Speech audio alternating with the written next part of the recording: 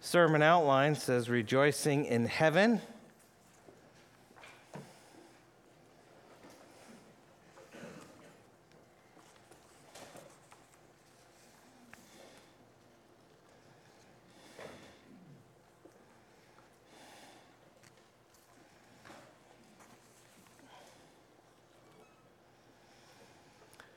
We're in Revelation 19. We're in the home stretch. And if you remember, the first 3 chapters of Revelation we took a long time on, and then from chapters 4 through 18, we kind of raced through those chapters. No, it doesn't seem like we raced, but we did. And now we've gotten to the last few chapters, and we're going to slow down again as we wrap up Revelation.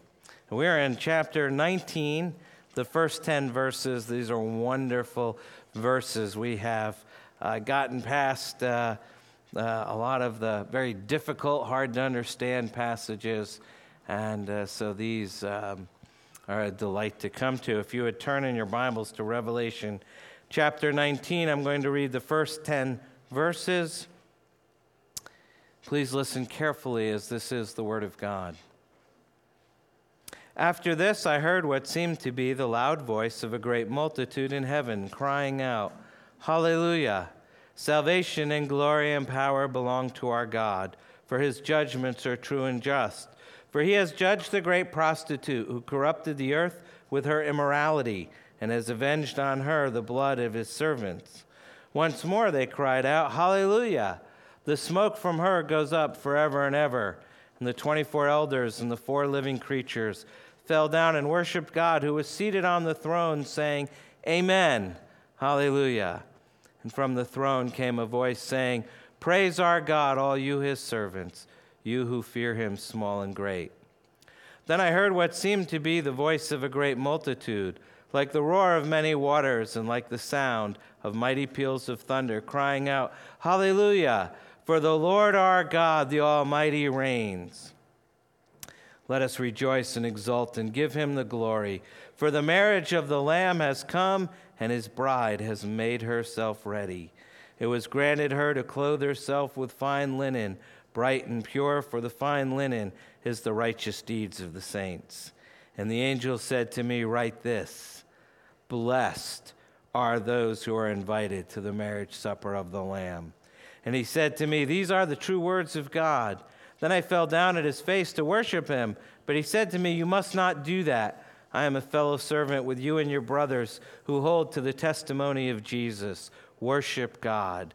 For the testimony of Jesus is the spirit of prophecy." Let's pray.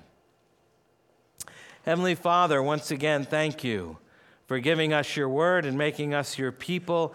And as we look at this vision of worship and a vision of a wedding, overwhelm us again as you overwhelmed John, and instill in us the desire to be a part of this great celebration. Remind us of what this is all about, Lord. Help us to see that we are the bride and Jesus is the bridegroom, and he is the one inviting us, preparing us, and fitting us for the wedding feast of the Lamb. Make us long for that day. Do this for each of us this morning. In the majestic name of Jesus we pray. Amen. Amen. Well, first things first. Not to be self-serving, but I've entitled this introduction, "A Wedding is Coming." For those who will listen to the podcast, I had a daughter get married last month and another daughter getting married next month. Weddings are great. They bring a lot of joy and not a small amount of tears. And for all involved, this is a special time. And just imagine for a moment of how a wedding begins. You know, the organist strikes up the measured refrain, possibly of Pachelbel's canon in D, or perhaps even the opening notes of Gabriel's oboe. A hush falls and the congregation turns, and in walks the bride, brilliant in her long white dress, radiant joy adding luster to her beauty as her father escorts her to the bridegroom's side. Those of you who've had the opportunity of seeing that picture of those men who've stood up there at the front and seeing your bride come around the corner. Know that there is no more beautiful sight. The scriptures, and in particular the Gospels and the book of Revelation, lean heavily on the theme of marriage, with Christ as the bridegroom and his church as the bride. And so let's consider the first century Hebrew marriage, which actually concerns our spiritual life today. Because without an understanding of the Middle Eastern life and culture, we miss much of the wealth and power of the biblical parables and metaphors dealing with marriage. And we're not going to let this go. Rick Behrens is going to come back in July and develop this theme even further. But in the ancient Near East, the son's father had the ultimate authority to determine who would be the son's wife. He could consult his son and he could consult his own wife, but ultimately it was his call. And once that decision was made, the son then approached the father of the selected woman, usually without her knowing it, to ask permission.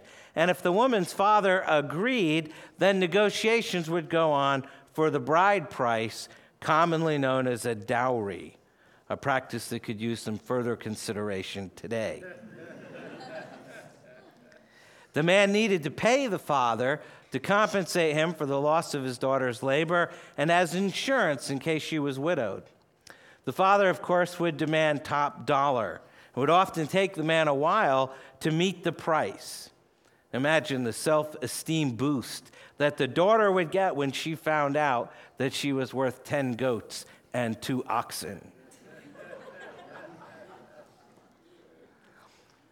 I had an Old Testament professor that made a grave mistake on an archaeological dig.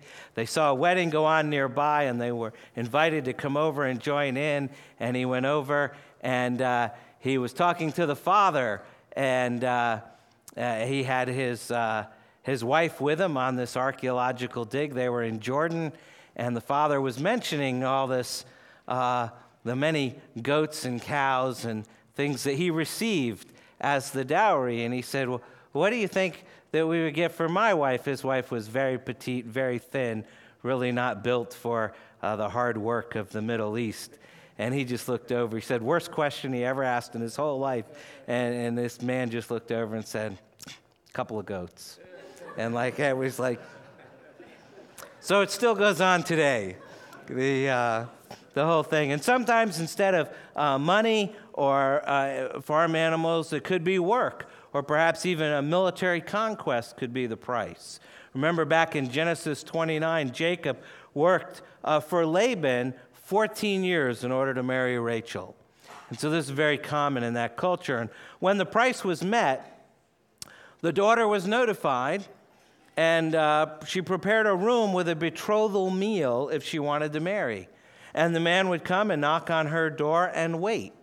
And if she was ready, the woman would open the door just a crack, which meant yes. And the man was welcome to open the door and walk in and sit down with the woman, and they would share a meal from a common plate and a common cup. It would be like today if we had one plate with 2 forks. And that was the idea. And they would feed each other and drink wine from the same cup. And this marked the covenant of unity and mutual devotion. And now that they were betrothed, they were bound in a covenant, one as strong as marriage that could only be broken with a writ of divorce, even though no sexual relations were permitted until the wedding. And that's why, if you remember, Joseph considered quietly divorcing the pregnant but virgin Mary, even though they were not yet married. And then the man, after the meal, would leave his betrothed for up to a year, as he would go off and build a new home with all the necessary furnishings. And the woman would know when he was returning only as a period of time, like he's going to come back sometime during the spring. And she didn't know what specific day it would be. And the anticipation for that day would be high, and she had to be ready. And the time that the bridegroom would come would be midnight. And he would come in a large procession with excited people running ahead to alert the bride and that she was his, and they would all be prepared for the wedding feast including proper clothing for the guests. The banquet typically lasted 7 days. And you remember often Jesus would announce that the kingdom of heaven is like a wedding feast. Now, our contemporary weddings have remnants of this traditional Hebrew weddings. For example, the father still gives the bride away. The bride wears white, as we see here in Revelation 19. And the groom goes to her, which is why the wedding is at the bride's home. And he takes her not back to his parents' home, but to his new home prepared just for her, symbolizing the leaving and cleaving of Genesis 1. In fact, the only one in the Bible who is going to bring his bride to his Father's house is Jesus himself. But far too often today, vital elements are out of place. And so, as the church, we have to guard against taking biblical traditions and making them meaningless or even silly instead of sacred.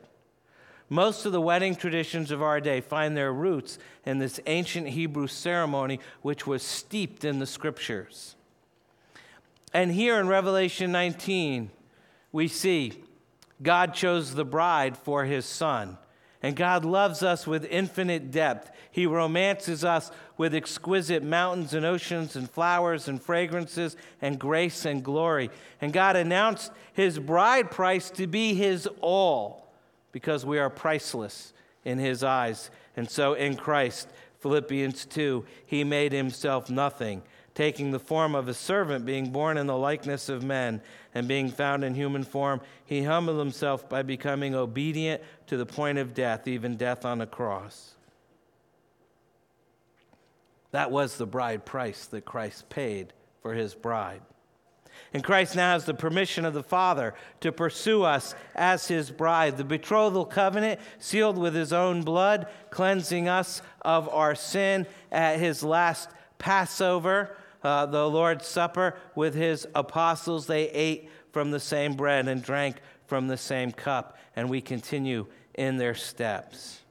And we're reading about a betrothal ceremony when we read in Revelation 3:20, "Behold, I stand at the door and knock.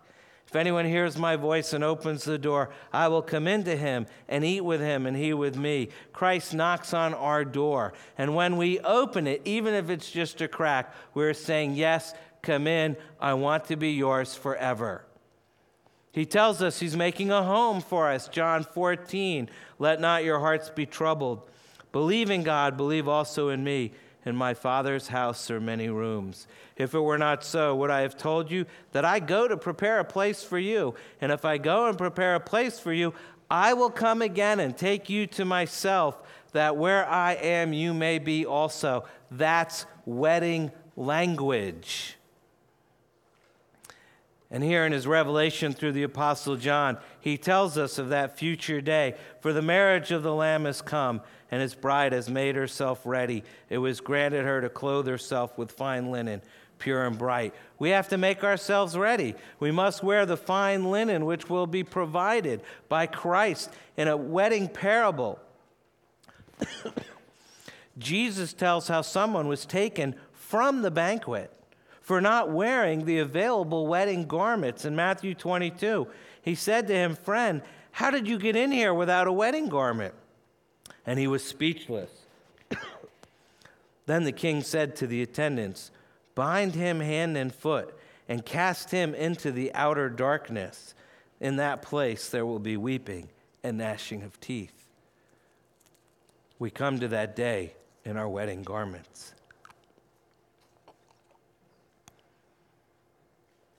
Which means we have to discard the clothing of our own making. Excuse me, I've been fighting a cough all week, so I'll be taking cough drops and spray and all that to get through the morning. What John wants us to understand is that in Jesus' parable, those people who refuse to come to the wedding are those who would rather serve the beast and worship his image. And those who refuse to wear the wedding garments are those who are failing to flee from the harlot's arms when they've been warmed. They're too deeply involved in her idolatry. In another wedding parable, Jesus says in Matthew 25, I'm not going to read the whole thing. It's there in your bulletin. It's the parable of the 10 virgins, 5 foolish, 5 wise. And the 5 foolish ones had no oil, but the wise ones took oil with them for their lamps. And then in verse 6 it says, but at midnight there was a cry, here is the bridegroom, come out to meet him. Then all those virgins rose and trimmed their lamps, and the foolish said to the wise, give us some of your oil, our lamps are going out. But the wise answered, there will not be enough for us and you. Go to the dealers and buy for yourself. And while they were going to buy, the bridegroom came, and those who were ready went in with him to the marriage feast, and the door was shut. God created the nation of Israel to present the bridegroom to all the nations of the world for a great old-fashioned Hebrew wedding. And now we, the bride, people of all nations, who open the door of our hearts upon hearing his knock, are betrothed to our beloved Redeemer, and we have to prepare ourselves for the great wedding feast. So let's turn to this chapter and see what's happening as we prepare for the wedding feast of the Lamb.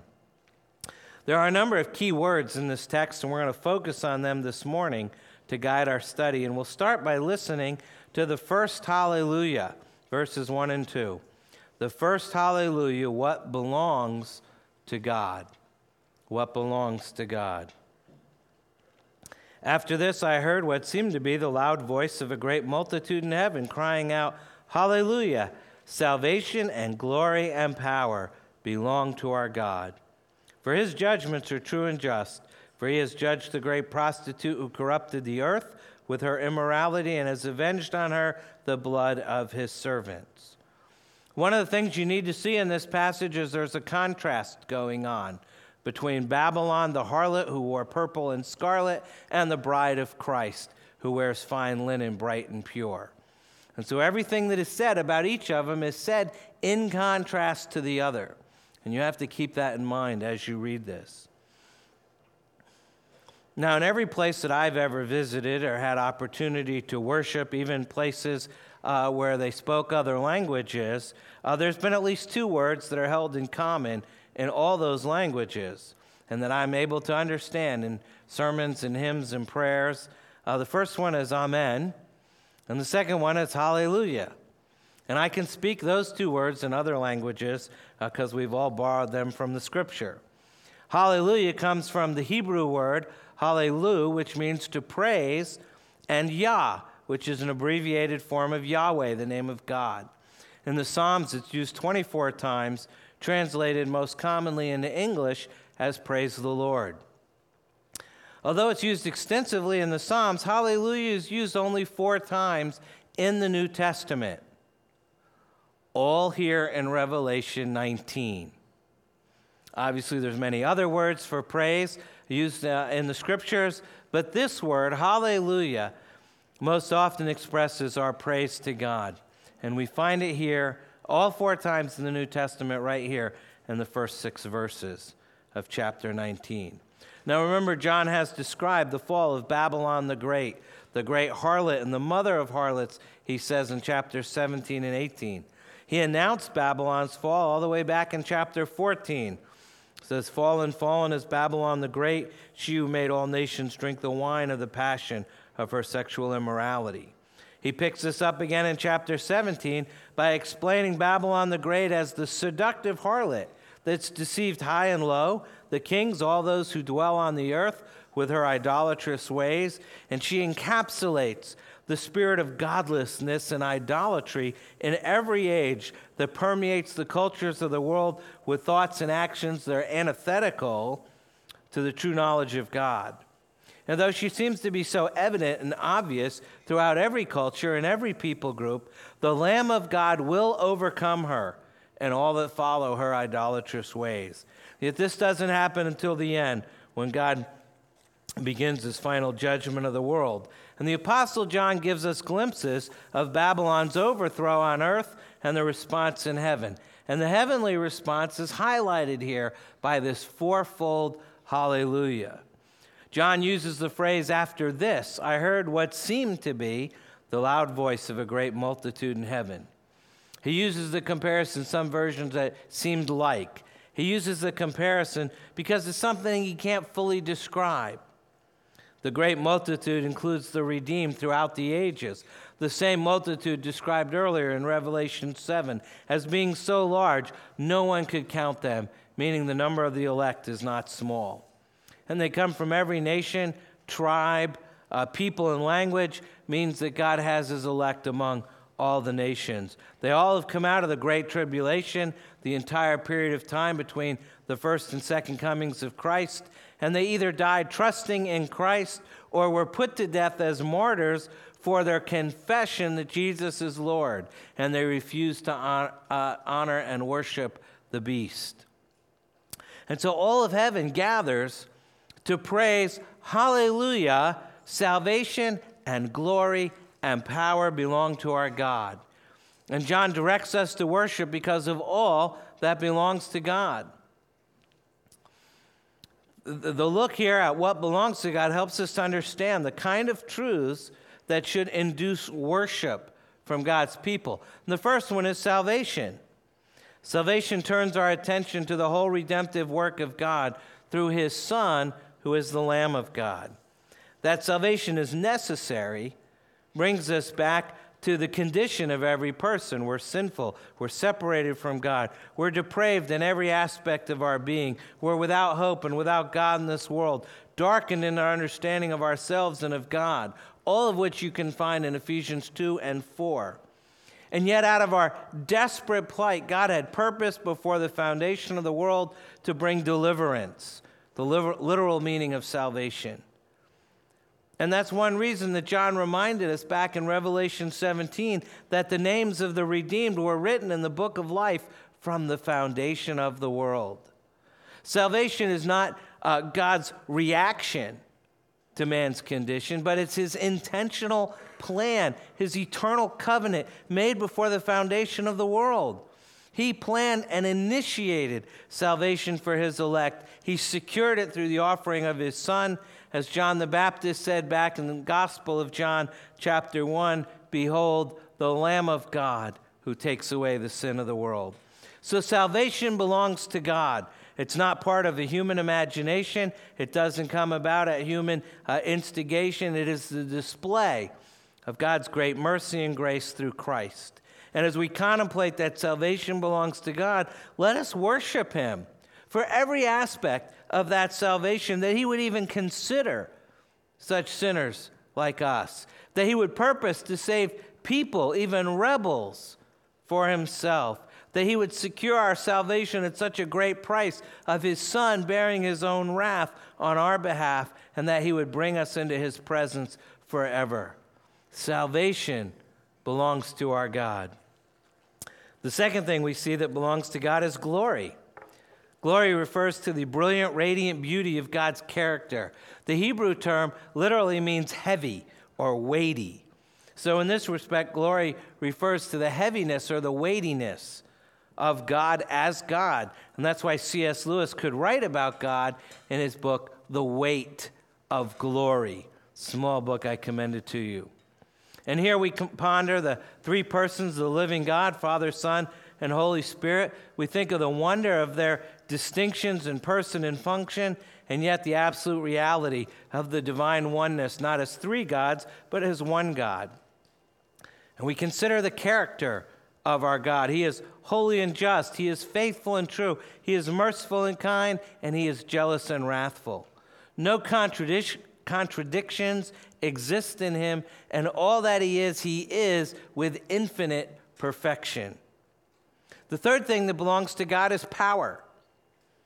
And power in this case refers to the active power of God. It's not some kind of stored up energy, but the exercise of his divine authority to carry out his righteous reign as the Almighty. And his salvation and glory and power are displayed, for his judgments are true and just, for he judged the great prostitute and has avenged on her the blood of his servants.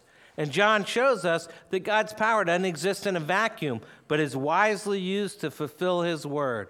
God's law stands by his judgments against the great harlot and her followers, and in the salvation that required this legal declaration of righteousness, what we call justification for all those whom Christ would redeem. God's power accomplished that. Salvation, glory, and power belong to our God. And we think on those things, and they should lead us to worship him. That's the first hallelujah, what belongs to God. The second hallelujah deals specifically with the justice of God. The second hallelujah by this great multitude, this heavenly multitude, sees the eternal evidence of divine justice against the great harlot, and they break forth in worship. Look at verse 3. Once more they cried out, "Hallelujah, the smoke from her goes up forever and ever." Now, we may squirm and fidget a bit over this because of our modern sensitivities to the word judgment. But I think partly it's because we've been influenced by the deception and seduction of the great harlot. She's corrupted the earth with immoral ways. She's mocked the righteousness of God as codified in his law. She had slain with her hands many who embraced the gospel. It says she was drunk on the blood of the saints. But our God is not passive in his righteousness. And what I think is the best commentary on Revelation by Dr. Dennis Johnson, which I just found out he's going to do our Presbytery retreat this fall. I'm very excited. He writes that Babylon's smoke serves as an ongoing testimony to God's zeal for justice on behalf of his persecuted church.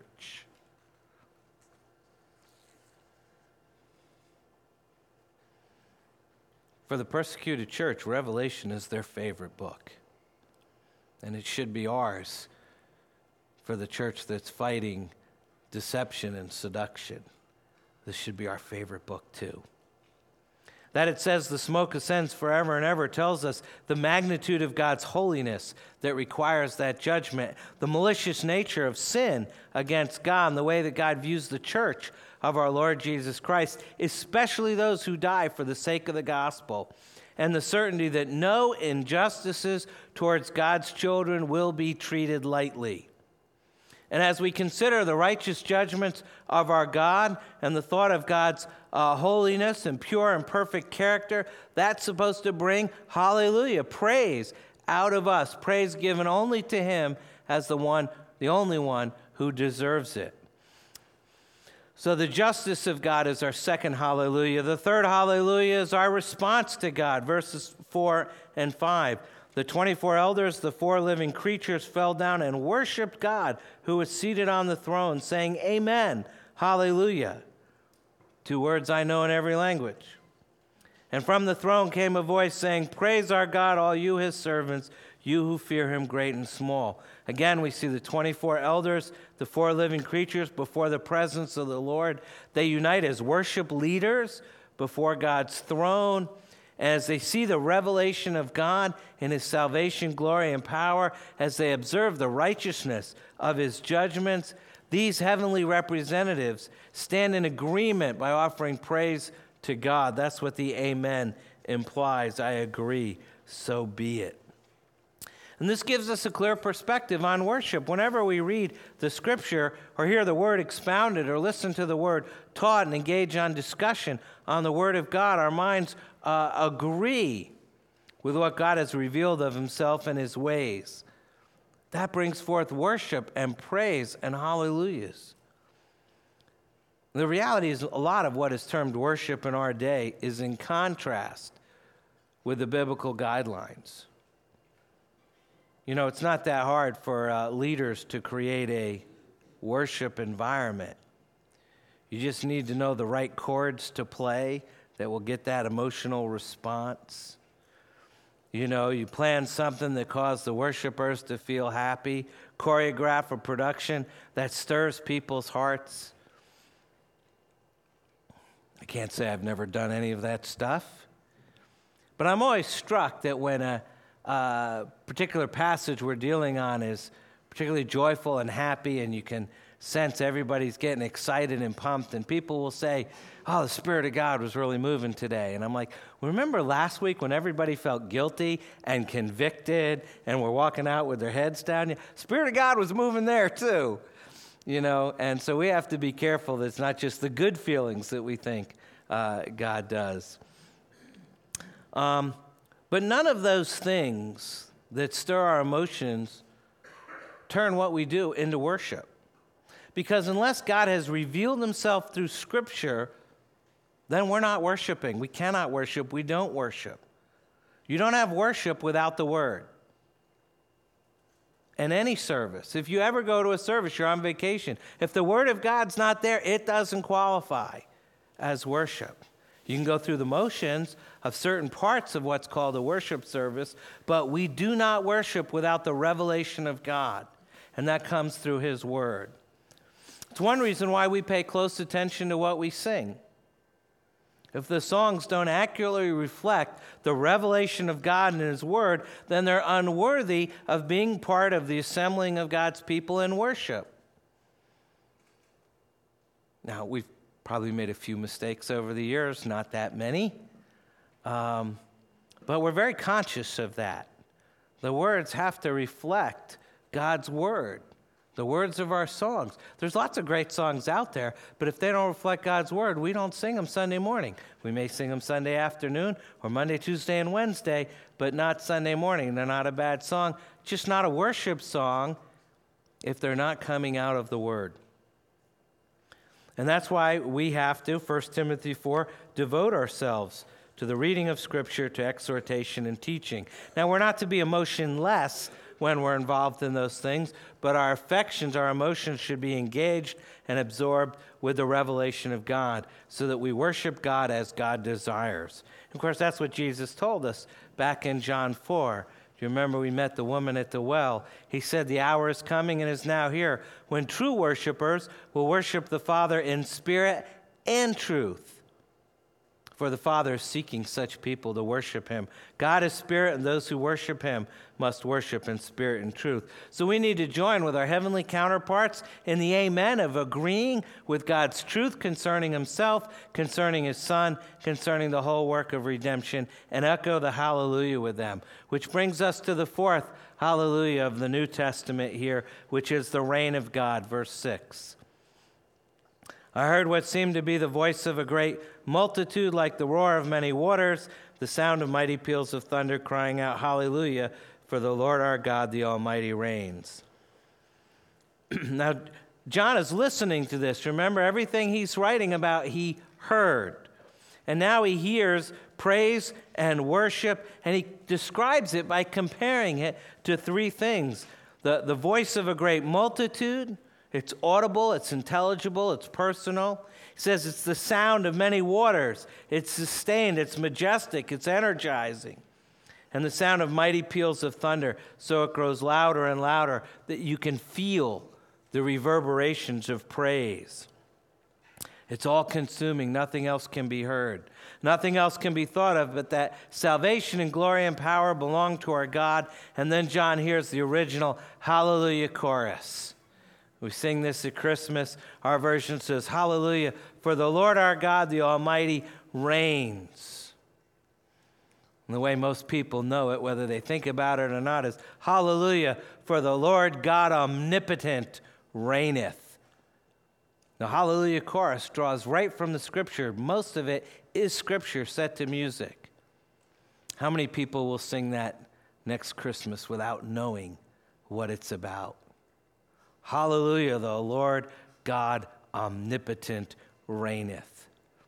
We worship because of the sovereign reign of our Lord. Think about that. He's not just another one of many gods out in the world. He is the Lord our God. We belong to Him. We are His worshipers. We will dwell with Him forever. We received His abundant grace. We've known His love to us through Christ's death on the cross. We've known His power towards us through the resurrection of Christ on our behalf. He's not a God of our making or some tribal deity that we're trying to make big in the world. He is the Almighty, a title that's used 7 times in Revelation. It's not a coincidence. 7, the number of perfection and completeness.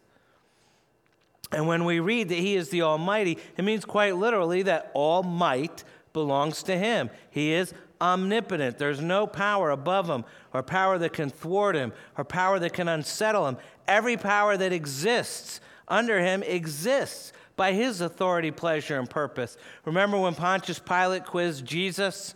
In John 19, Pilate said to him, you won't speak to me? Do you not know I have the authority to release you and the authority to crucify you? And what did Jesus say? You have no authority over me at all unless it had been given to you from above. The Apostle Paul later wrote Romans 13, there is no authority except from God, and those that exist have been instituted by God. That's what being the Almighty is all about. As the Almighty, our God reigns. And it may be due to the wickedness of humanity, the spread of sin in our world, we have difficulty seeing his reign. I'm sure that's what John's first audience was experiencing. I mean, they lived under the iron hand of Rome. They felt stifled at the least, oppressed by Rome's demand for allegiance to the emperor as Lord and God, and they were so few and so powerless. Rome was so massive and so powerful. Did the God of the first century Christians reign? Here's where we get the great message of Revelation. The Apostle John is helping believers then and now, every age, understand things not as they appear to be with our limited vision and understanding, but as they really are. And the verb tense here of reign indicates not the beginning of God's reign, but the full, comprehensive, complete display of his eternal reign. He was reigning then, he reigns now, and he will continue to reign forever and ever. And all other powers and competitors to the reign of God are judged and conquered. His reign alone is forever. And give thought to the multiplied displays of power, of the power of God. You contemplate his all-powerful reign, his eternal reign, and then worship him. That's what John's trying to tell us. And having looked at the 4 hallelujahs, we come to the 4th of 7 benedictions in the book of Revelation. It's that number 7 again. It's an amazing blessing. We get it in verses 7 through 9, and this blessing is the invitation of God. The invitation of God. Let us rejoice and exult and give him the glory, for the marriage of the Lamb has come. His bride has made herself ready. It was granted her to clothe herself with fine linen, bright and pure, for the fine linen is the righteous deeds of the saints. And the angel said to me, here it is, write this, blessed are those who are invited to the marriage supper of the Lamb.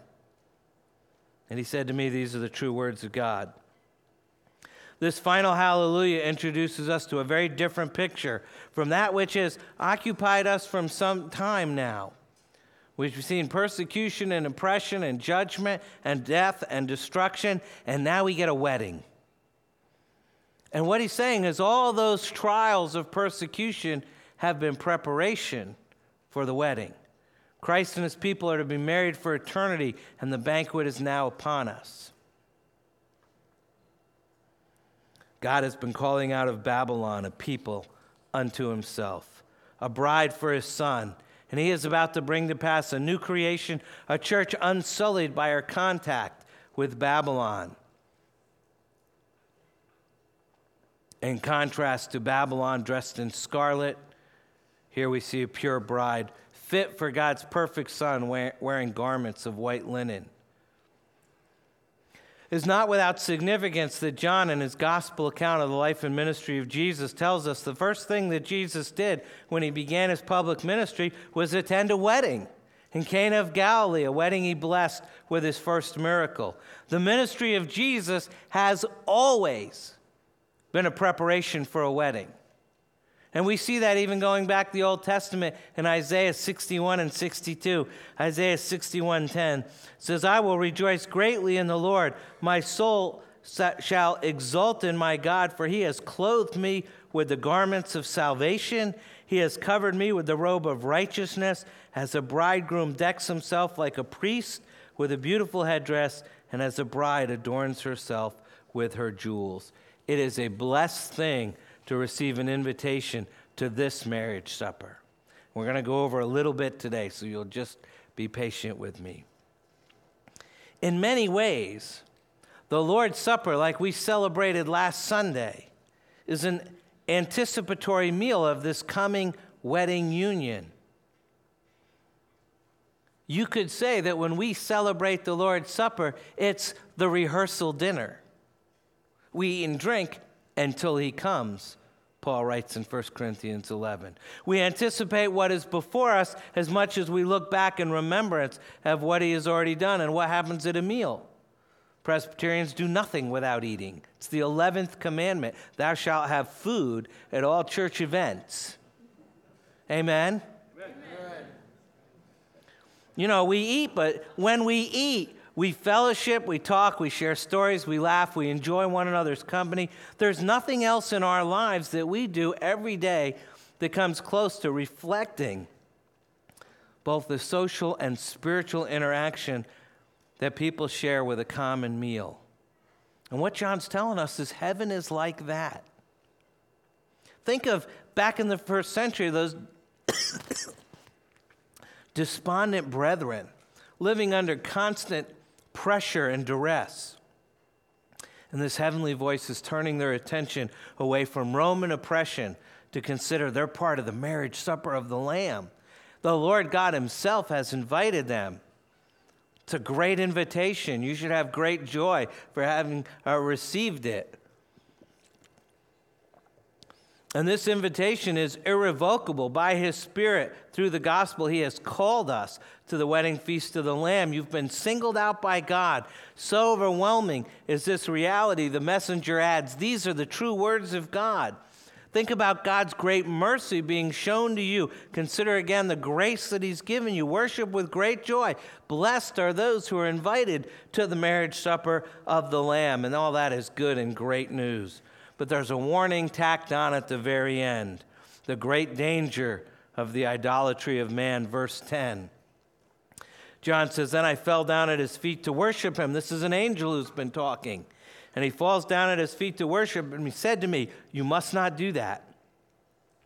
I am a fellow servant with you and your brothers who hold to the testimony of Jesus. Worship God, for the testimony of Jesus is the spirit of prophecy. That's his way of saying, all this prophecy I'm giving to you is coming straight from Jesus.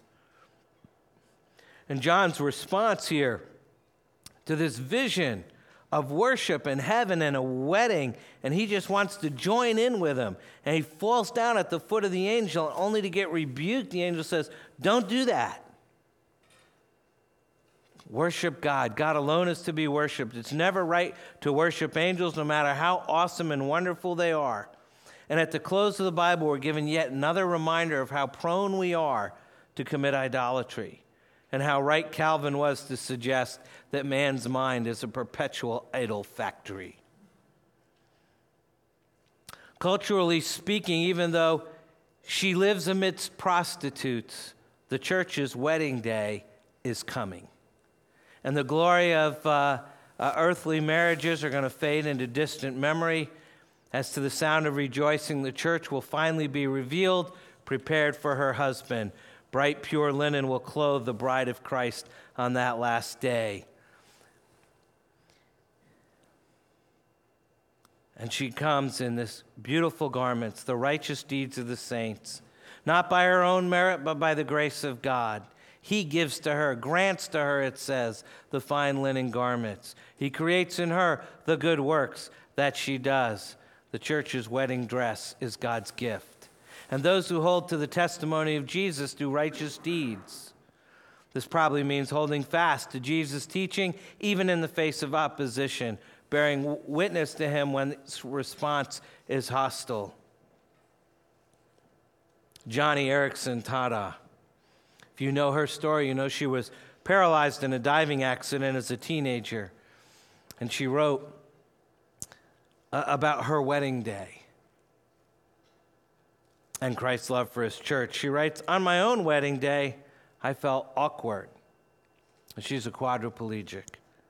My girlfriend strained to shift my paralyzed body into a cumbersome wedding gown. No amount of corseting and binding my body gave me a perfect shape. The dress just didn't fit well. Then as I was wheeling into the church, I glanced down and noticed I'd accidentally run over the hem of my dress, leaving a greasy tire mark. My paralyzed hands couldn't hold the bouquet of daisies that lay off-center on my lap. And my chair, though decorated for the wedding, was still a big, clunky gray machine with belts, gears, and ball bearings. I certainly didn't feel like the picture-perfect bride in the bridal magazine. I inched my chair closer to the last pew to catch a glimpse of Ken in front. That's her husband's name, Ken Tada. There he was, standing tall and stately in his formal attire. I saw him looking for me, craning his neck to look up the aisle. My face flushed, and I suddenly couldn't wait to be with him. I had seen my beloved. The love in Ken's face had washed away all my feelings of unworthiness. I was his pure and perfect bride. Our entrance into heaven may be something like that. Someday Jesus will come for you and gaze into your eyes, and one look from him will change you and purify any remaining stains and smears of sin, and heaven will be an undoing of all the bad things in our lives as God wipes away all the tears and closes the door on pain and disappointment. And how easy it is to think that we're utterly unlovely, especially to someone as lovely as Christ. But he loves us with the bright eyes of a bridegroom's love, and he cannot wait for that day when we are united with him forever. Johnny writes, I started feeling homesick for heaven and missing my Savior when I think about how Jesus feels about me. Isaiah 62 says, you shall no more be termed forsaken, and your land shall no more be termed desolate, but you shall be called, my delight is in her, and your land married. For the Lord delights in you, and your land shall be married. For as a young man marries a young woman, so shall your sons marry you. And as the bridegroom rejoices over the bride, so shall your God rejoice over you. These are the words of Christ, the bridegroom, the lover of my soul, who is brimming over with heartfelt love for his bride, the church. In fact, Jesus gave his very life as his dowry, and betrothed, it is our responsibility to get fitted for heaven and to wait for his return, for we are on our way to embrace our Savior at the wedding supper of the Lamb. Hallelujah. Remember that. You need to pray. Take a moment to do that, and then I'll close. Let's pray. Heavenly Father, thank you for revealing Jesus to us again. We need new perspectives on our life, on our world, all those questions we can't answer this side of heaven. Help us to focus on Jesus. Use these visions to change us into people who trust you, people who can't wait for that day when we're clothed in salvation, when we're wearing the robe of righteousness as we enter into the wedding supper of the Lamb. Make us people who can't wait for that day. In the name of your Son, Jesus, who lives and reigns with you in the Holy Spirit, one God, now and forever. Amen.